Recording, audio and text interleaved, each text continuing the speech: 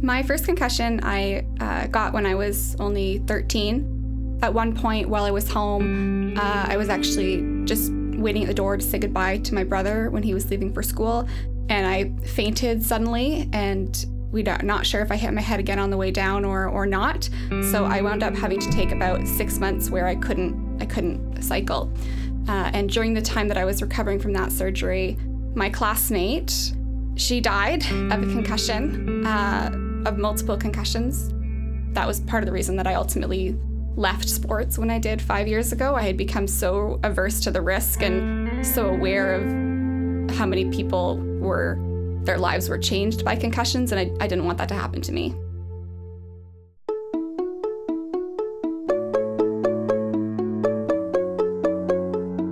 You're listening to Minding the Brain with Dr. Kim Hellemans and Dr. Jim Davies. Today's episode is a little different.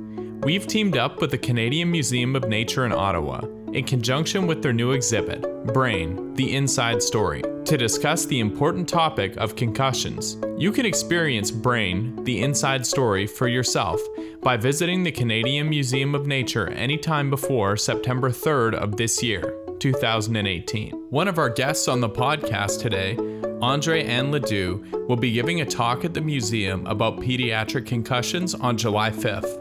So if you want to do a deeper dive on the topic of concussions, we've included information in the show notes and on our website about how you can reserve your free spot to attend the talk.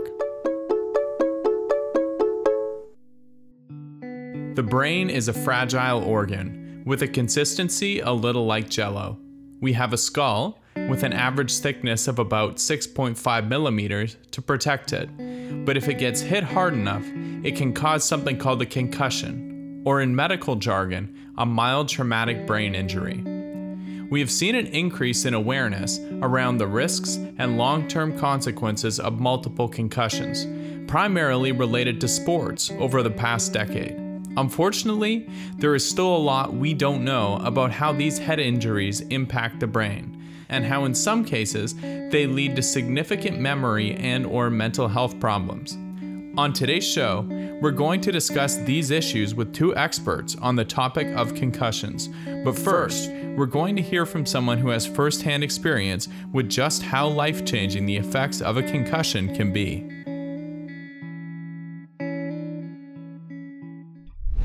My name is Nina Nezdoli. I'm a fourth-year neuroscience student at Carleton University. My first concussion I got when I was only 13. That was 11 years ago. I was out on the playground at recess, and some students were playing a game where they were picking each other up and swinging each other around. And during this game, someone's feet collided with my head, and I got knocked over, and I went straight to CHEO after that. And at that point, the doctor said that even though I said I was feeling fine, it wasn't bothering me, the doctor said that any bump on the head needed to be treated like a concussion. So I wound up taking 3 weeks off of school. To learn more about the science of concussions, we spoke with Dr. Matt Holohan, a professor of neuroscience at Carleton University. So hi, Matt. Can you tell us what made you interested in studying concussions? I guess a number of things. I do have 3 children, and at the time my oldest son was 6 and he was just starting to play hockey. I became the team trainer, so I'm the first aid guy. So I had to learn, about signs of concussion, symptoms of concussion. So to be able to say if a child who was playing on the ice had an injury, had a concussion, what would be the proper protocol? So I kind of got into it from that side. And then my wife is a neuropsychologist at the Children's Hospital here in Ottawa, and she works with kids who've had concussions, who have not regained, their full functioning, so have attention problems, are not doing well in school because of a concussion. And then as the more I read up on this, the more I sort of realized that there's not that much known about what's actually going on after a concussion, what's happening during that recovery period, why is there prolonged symptoms in some people, why is there not, how does all this damage start to build up and produce this pathological response. And I studied brain development, so it was kind of all of a sudden dovetailed to think, well, what happens to a concussion, or what happens after a concussion in a developing organism like a human, what are the long-term outcomes? Are there, does it impede these critical periods of development?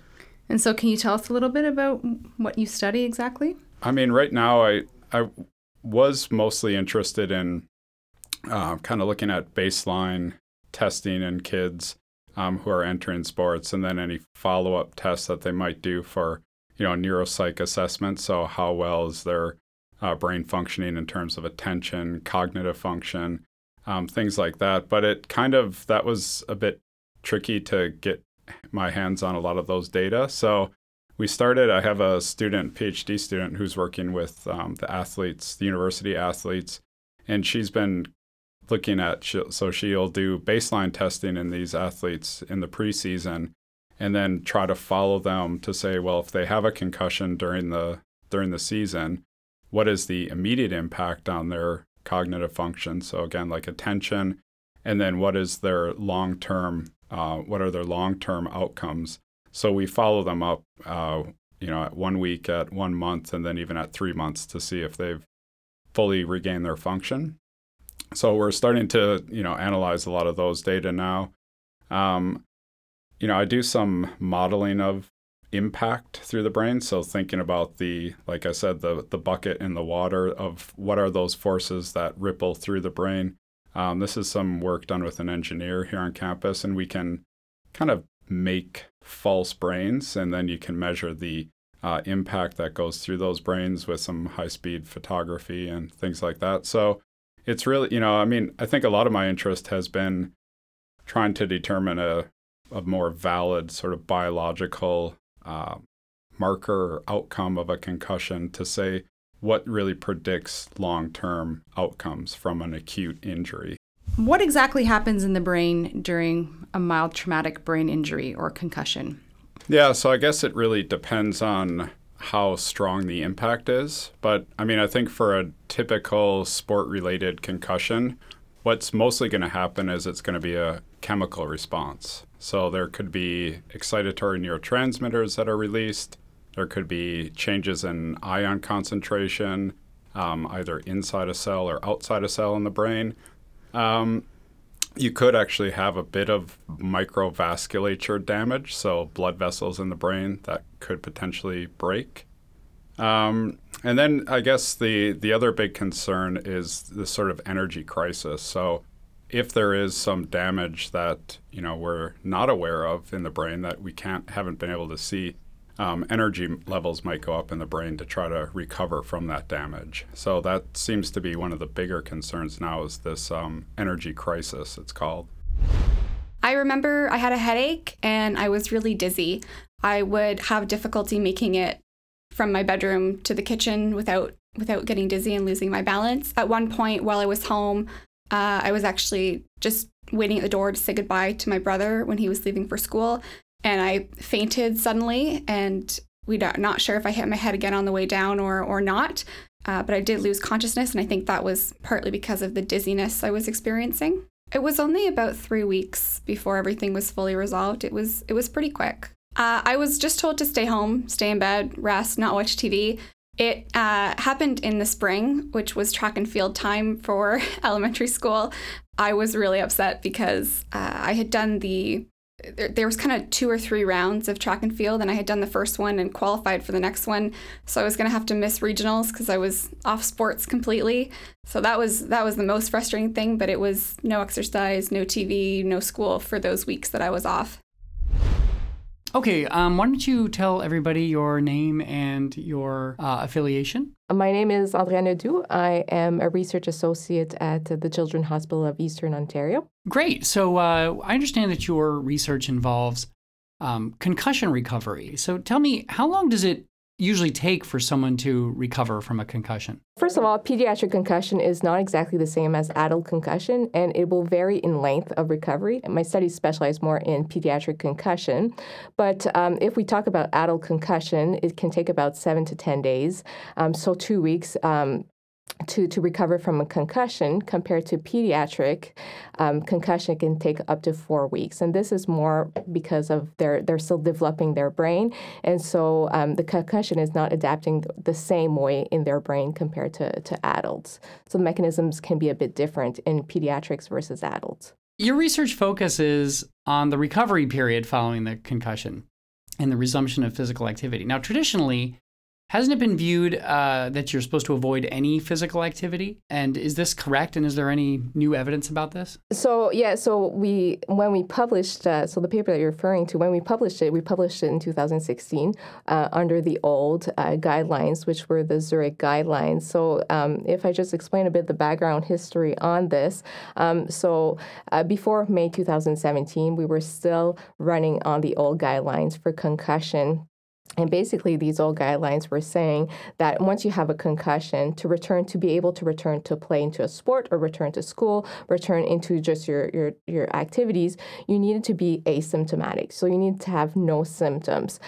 And so what would happen to at least the pediatric population is, and in adults as well, it was the same. Well, they would go at home and, stay at home, do nothing, can't watch TV, can't do any cognitive task. You can't go walking, let's say you're a dog, because you're prevented from doing any physical activity and any cognitive activities. And what we started to see within the literature and the research is as these patients were starting to have secondary symptoms, which are anxiety and depression as well, because you're enclosed, you can't go see, especially for pediatric population, they don't go see their friends, because if they go see their friends, they're going to start running, playing at the park, and so you're barred from that. You're not allowed, so you're kind of in a prison.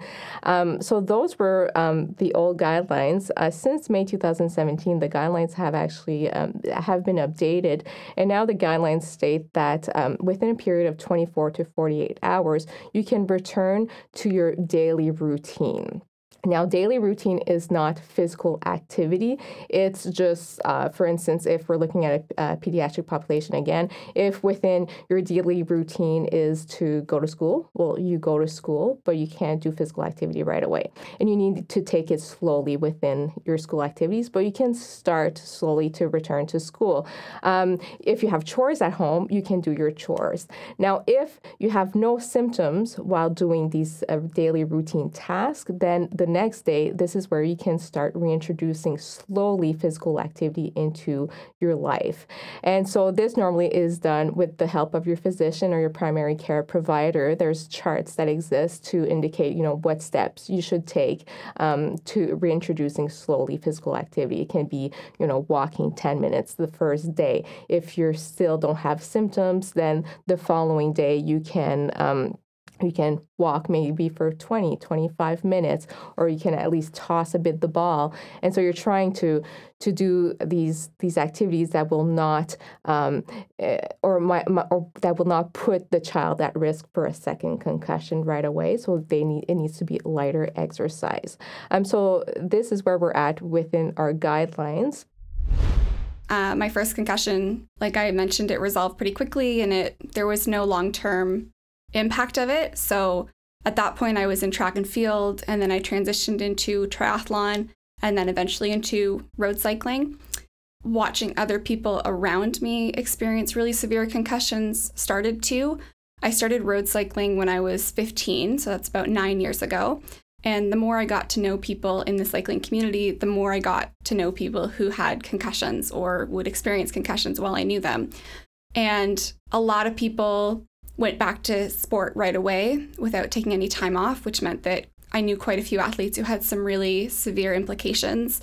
I knew a girl who had wanted to go to med school and didn't end up doing that because of concussions. I knew someone else who was becoming a firefighter and didn't do that because of concussions.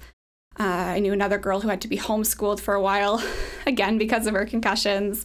So I was watching this happen, but you kind of just go through it thinking, well, when it's me, if I get a concussion, I'm going to be better about it. I'm going to take care of myself. I'm going to take the time off. I'm not going to be like so-and-so who's not resting and who's pushing through it. When I was in the last year that I wound up competing, I had my tonsils removed, and I was 18 or 19 at the time, and it takes a few months to recover in an adult. So I wound up having to take about 6 months where I couldn't cycle.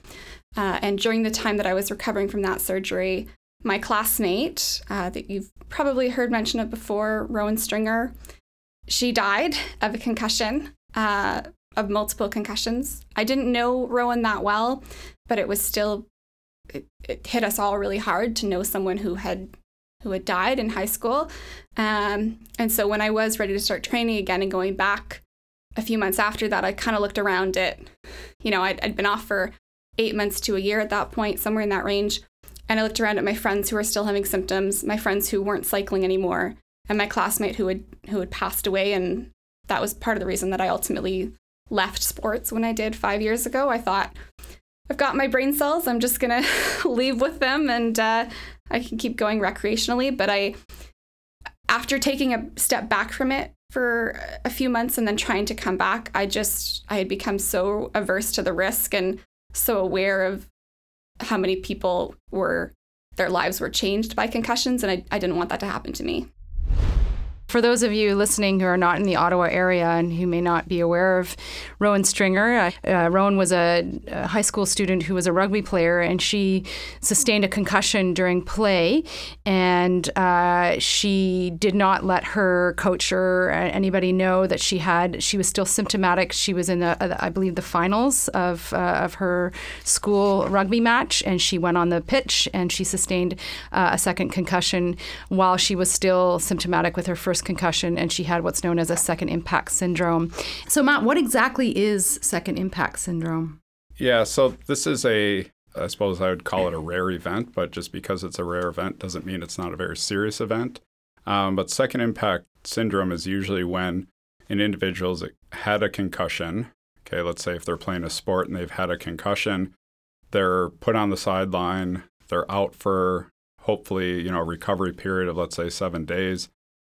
And then they go back in and they experience another concussion, and then oftentimes pretty dramatic outcomes and very detrimental outcomes can ensue to the point of actually death. So what is thought to be happening is that the brain is not recovered from that first concussion. So while the brain is in this recovery mode, so that's where this energy, maybe crisis, comes into play, as the brain is trying to recover itself and expending a lot of energy to repair tissue, another concussion happens on top of that. And then the two events, during the recovery period from the first concussion and then the second concussion, those two events somehow seem to really just cause this catastrophic event in the brain. One thing that I've seen is that second impact syndrome really only appears to be in adolescent, teenagers who are in sports. And so there might be another process happening to the adolescent brain that then also kind of sets it up, gives it a higher, let's say, baseline for when damage happens, that the brain just can't really recover adequately from those concussive events. And nobody knows why there's a greater risk at adolescence? I don't think so. I haven't seen anything about this. The only thing I can imagine is that the brain, so, thinking about the development of the brain, there's developmental milestones, there's the younger developmental milestones, and then there's adolescent changes to the brain.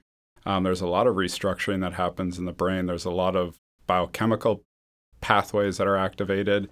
There's hormones, there's just this kind of whirlwind of activity in the brain. And so it seems that maybe that activity, as you receive a concussion or as you experience a concussion, the concussive event sort of adds up onto that higher baseline of activity. And, what that activity is not quite clear, and why it doesn't affect everybody, equally. My second concussion just felt like the most unfair version of karma I have ever encountered, because I had been away from sports from competing for a few years, but I'd gone back as a coach. So I was participating, giving back to the community. I was going to the gym regularly, doing yoga regularly. And that's how I got my second concussion, was during a yoga class.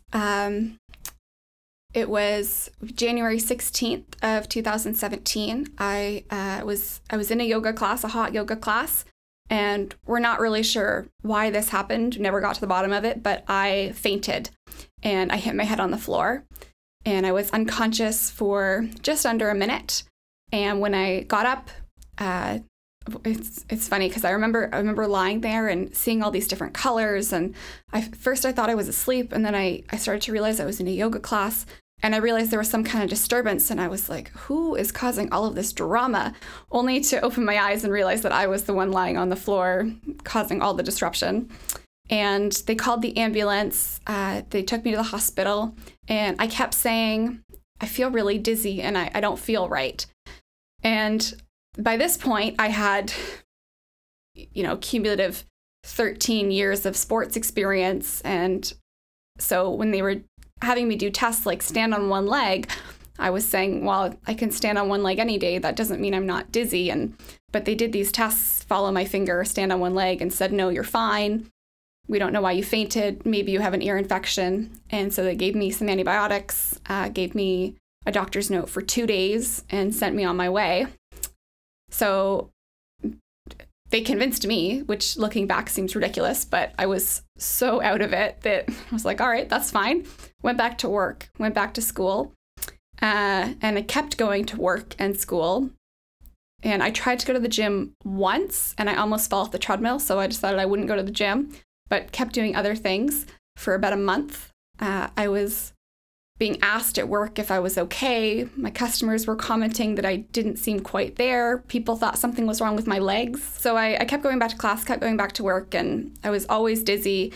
And at the time, I was saying that I didn't have headaches, but when I look back at text messages and emails that I had sent people, I was talking about headaches in messages.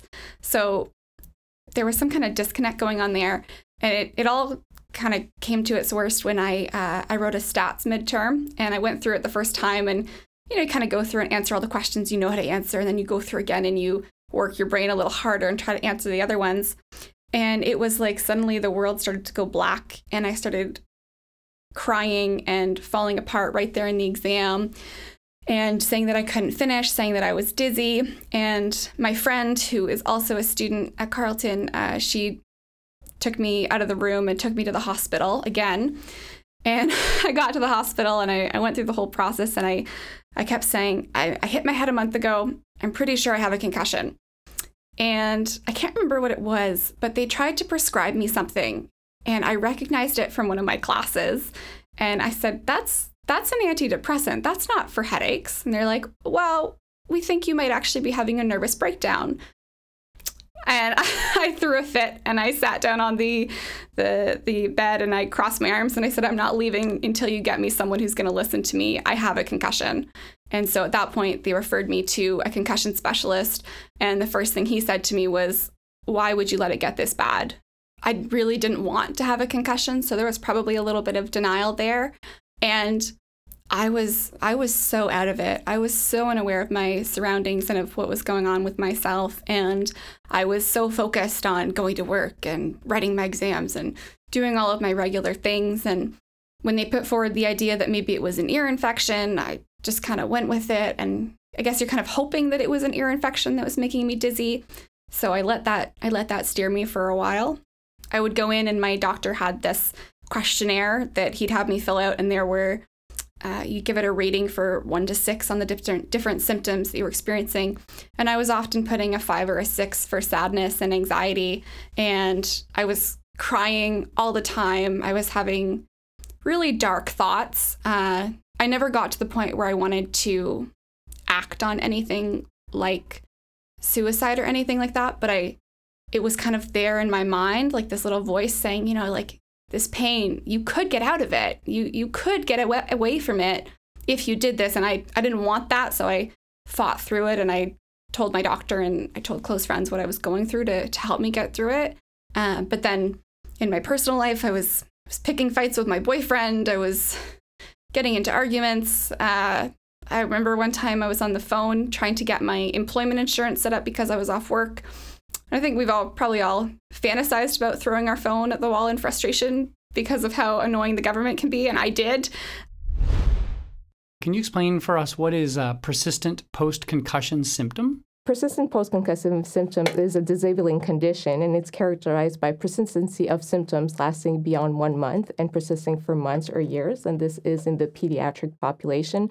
In the adult population, persistent symptoms is normally starts at 2 weeks post-injury. And so when an adult has symptoms post 2 weeks, this is where we start characterizing their concussion as persistent post-concussive symptoms. So just to summarize, persistent post-concussive symptoms are symptoms that will last beyond 1 month and can last for months or years. Okay, so we're gonna call this PPCS. PPCS, exactly. Now, there was a recent multi-site Canadian study exploring which variables would predict PPCS among children. Can you explain to us what were the main findings of this study? The main findings is that they found that there is 9 predictors collected in the acute stage of the concussion that could predict persistent post-concussive symptoms at 4 weeks. And so here we just need to understand it's not the individual predictors itself. We need to sum up all the scores of these predictors to create this clinical score. And depending on your score on these 9 variables, we can calculate your risk of having persistent post-concussive symptoms at 4 weeks with fairly good accuracy. So these 9. So what are these 9 predictors? The 9 predictors are age. So you are greater risk between the age of 13 to 18. Female sex is a really big predictor as well. If you had prior concussion and symptoms lasting more than a week, if you are subject to migraine or if you have migraine history, answering questions slowly upon presentation or after your concussion, having multiple errors on this balance test that we did with them, having headaches, sensitivity to noise, and fatigue after the concussion or upon presentation as well, were markers or predictors of perhaps having persistent post-concussive symptoms at 4 weeks. Why is it important to be able to predict it? Does it affect the treatment before?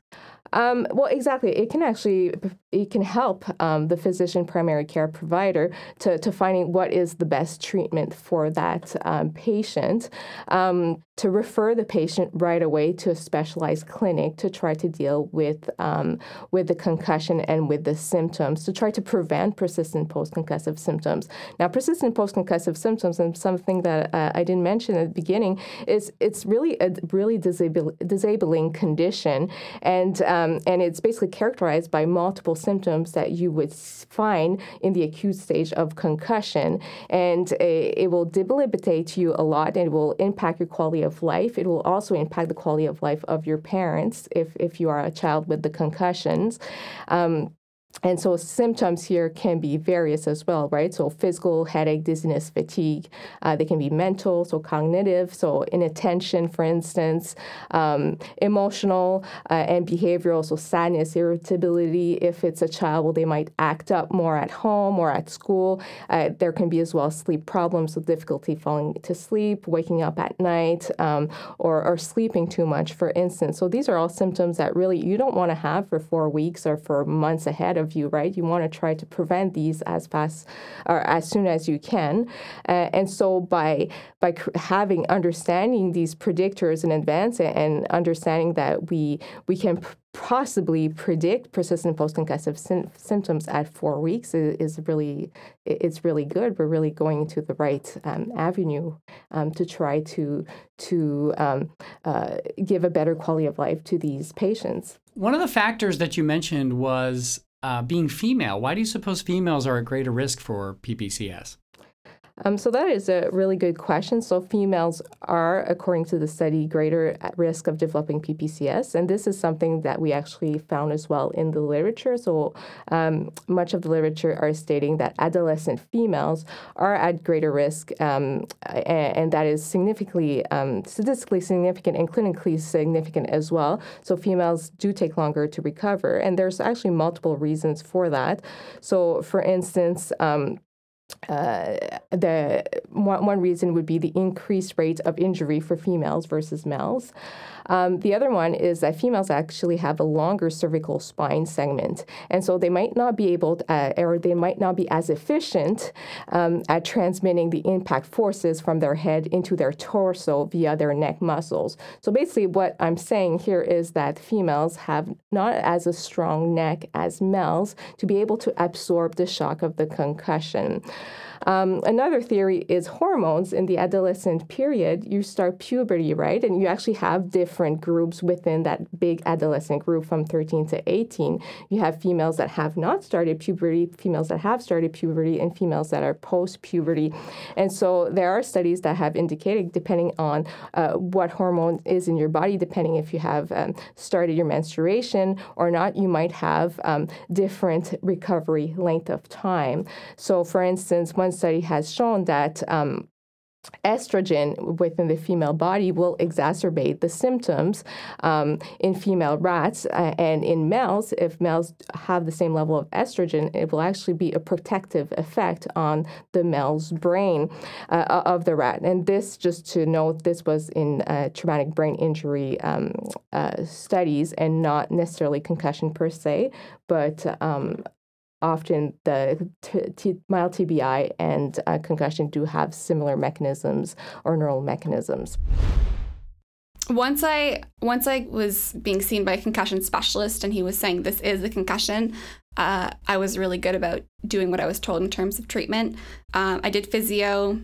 I worked with a nutritionist even for nutrition that promoted some brain health. I did a little bit of light exercise because now they're starting to find that complete rest after the acute phases is not always the best thing. 7 months of no exercise is no better. So I would go for light bike rides and walks with my dog. Probably did a bit more screen time than I should have. I still cut back drastically for what a student normally does, but I was still on my phone a fair bit, partly because I was lonely and I had nothing to do. And then when I went back to school in the fall, I only took 3 courses. And I had registered for 5 for the winter term, and partway through the fall term, I thought, no, I'm just going to do 3 again. And I went back to work in September. I started at 2 hours a week, then 4, 6, 8, and didn't get all the way back up to 20 hours, which is what I work now until February. Just trying to be really honest about what I can and can't do, and not to get too upset about that. It's not fun watching all of my friends graduate and being left behind this year, but it's what I had to do, and I think long term I'll be better off for it. Well, on that note, I know as one of your final capstone project for one of your courses that you did create a website or an online resource, or it's a course, in fact, that individuals can take regarding concussions and education around concussions. Can you tell us a little bit about, and our listeners a bit about that website? One of the difficult things about having a concussion with symptoms that kept me off work for 7 months and kept me off classes is that past a couple of weeks, the understanding and compassion that you get from other people really starts to dwindle. I was accused a few times of lying, of stretching it out, and at one point I had a really negative experience, unfortunately, here at the university where I had deferred all of my final exams to give me more time to study. So this was in April, a few months after I first had gotten the concussion. So it was really at its worst. And we thought that the extra month to study was going to help.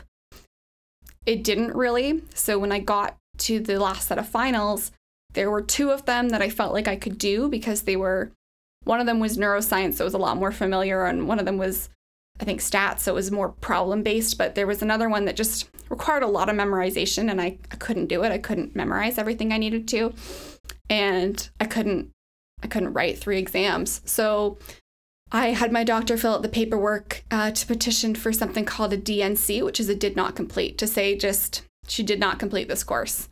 And the office that makes the decisions refused, and they failed me. And I got in touch with them again, and I sent in more paperwork because they said, oh, it's not specific enough. Like, we'll just set up another rewrite for you. And my doctor and my mom were like, no, like, she needs to stop writing exams. She needs to rest. So they set up another rewrite. We said no. We sent in more paperwork. They said, no, you still fail.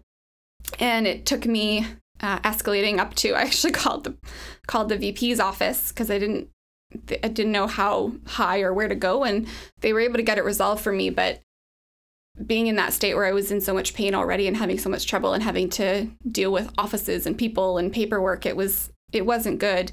And I shared that story in my honors project class. And so my professor encouraged me to look at the policies that high schools and post-secondary, like colleges and universities, have around concussion recovery and long-term concussions, so post-concussion syndrome, which would be what I had. And it turns out there's not much. So the course that I created, it goes through what is a concussion, understanding the symptoms, and seeing it in other people, specifically in high school and post-secondary students. And then it gets into the biological components of what's going on underneath. So what's happening to the neurons, what's happening to blood flow through the brain. And from there, it goes into connect those biological components to the depression and anxiety symptoms, the cognitive activity, and how cognitive activity can impact concussions and how concussions impact cognitive abilities, as well as talking about the athletic component, the risks of doing something like a physical contact sport, such as rugby, versus doing low-grade cardio, which can actually be beneficial. So it's designed to be a resource mostly for parents and teachers, or for other students who might be in high school and college, to understand not only what's going on underneath concussions and what the outcomes are, but to really connect the biological basis to those outcomes. Because that's what, when I was starting to do research on it, that's what I found was lacking. Was there's a lot of research papers on what's going on in the brain, and there's a lot of people saying, well, you need this rest and you need to do this kind of exercise and whatnot, but there wasn't a whole lot that brought the two together, that connected them. And then I was trying to look at what kind of policies existed for return to learn. Unfortunately, there's not a whole lot available, so I do hope that that's an area that is going to be expanded on in the coming years, because it's certainly something that we need. Are there regions of the brain that are more sensitive to the impact of concussions? Yeah. So for sure in the chronic traumatic encephalopathy world and the pathology, you see a lot of pathology in the medial temporal lobe, where the memory structures are found in the hippocampus and some of these important parts of the brain for long-term memory storage. But in some of the acute episodes, you do see, it's kind of related to the symptoms, right? So if a person is having a hard time paying attention, that could mean that the frontal part of the brain, the frontal lobe, has been damaged. Or if they have light sensitivity, it could be the back of the brain, so the occipital lobe, the part that mediates visual processing. And then there's also, one of the other big symptoms is the motor changes, motor coordination, and motor incoordination and balance problems. So that could be part of the cerebellum, part of the brain that's involved in motor functioning. So it seems that it's like a lot of other insults to the brain, let's say a stroke, where there seems to be a few particular parts of the brain that are ultimately sensitive to damage. So the frontal lobe, the cerebellum, the hippocampus, medial temporal lobe, but it's kind of interesting in the long term, when you have the pathological response, it seems to be somewhat not restricted, but there's a lot more noticeable pathology in the medial temporal lobe. Now, you said you had kids and your oldest son was playing hockey. Are they still in sports, knowing what you know now that you've been studying concussions for a number of years? I mean, my 12-year-old son has been playing hockey for 6 years now. I have a 8-year-old who's been playing hockey for 3 years. My daughter does not play hockey, so at least we have a little bit of a break in there. It's a concern for sure. I think there's a lot of benefits from playing team sports, from playing sports in general. There's obviously the physical activity. There's the mental aspects, right? Challenging yourself, saying that, well, I'm not the best. This person's better, but how can I work harder to become, better? And I think there's a lot of benefits for sure to sports. But you're right. There's the problem. There's injuries that happen. And there's, it's, you could say, well, I could be walking on the street and fall and hit my head, but I think you have to look at what is the propensity for injury in these sports. So hockey has a higher propensity for somebody to receive a concussion. Football or rugby, there's a lot of head contact, so that could lead to a higher incidence of concussion. So I think you don't want to wrap your kids in a bubble or in bubble wrap. You want them to participate but also to be aware, to say. So now, it's been interesting because my oldest son, who's 12, is playing rugby this summer. So he's just started, and what they're teaching in rugby is a lot of concussion awareness, to say, what are the signs that you might experience with a concussion. So there's a lot of, at practices, there's just sitting down and talking about being aware of these signs that might tell you that you have a brain injury, and then what to do, to say, okay, coach, I need to stay out. I don't want to go back on.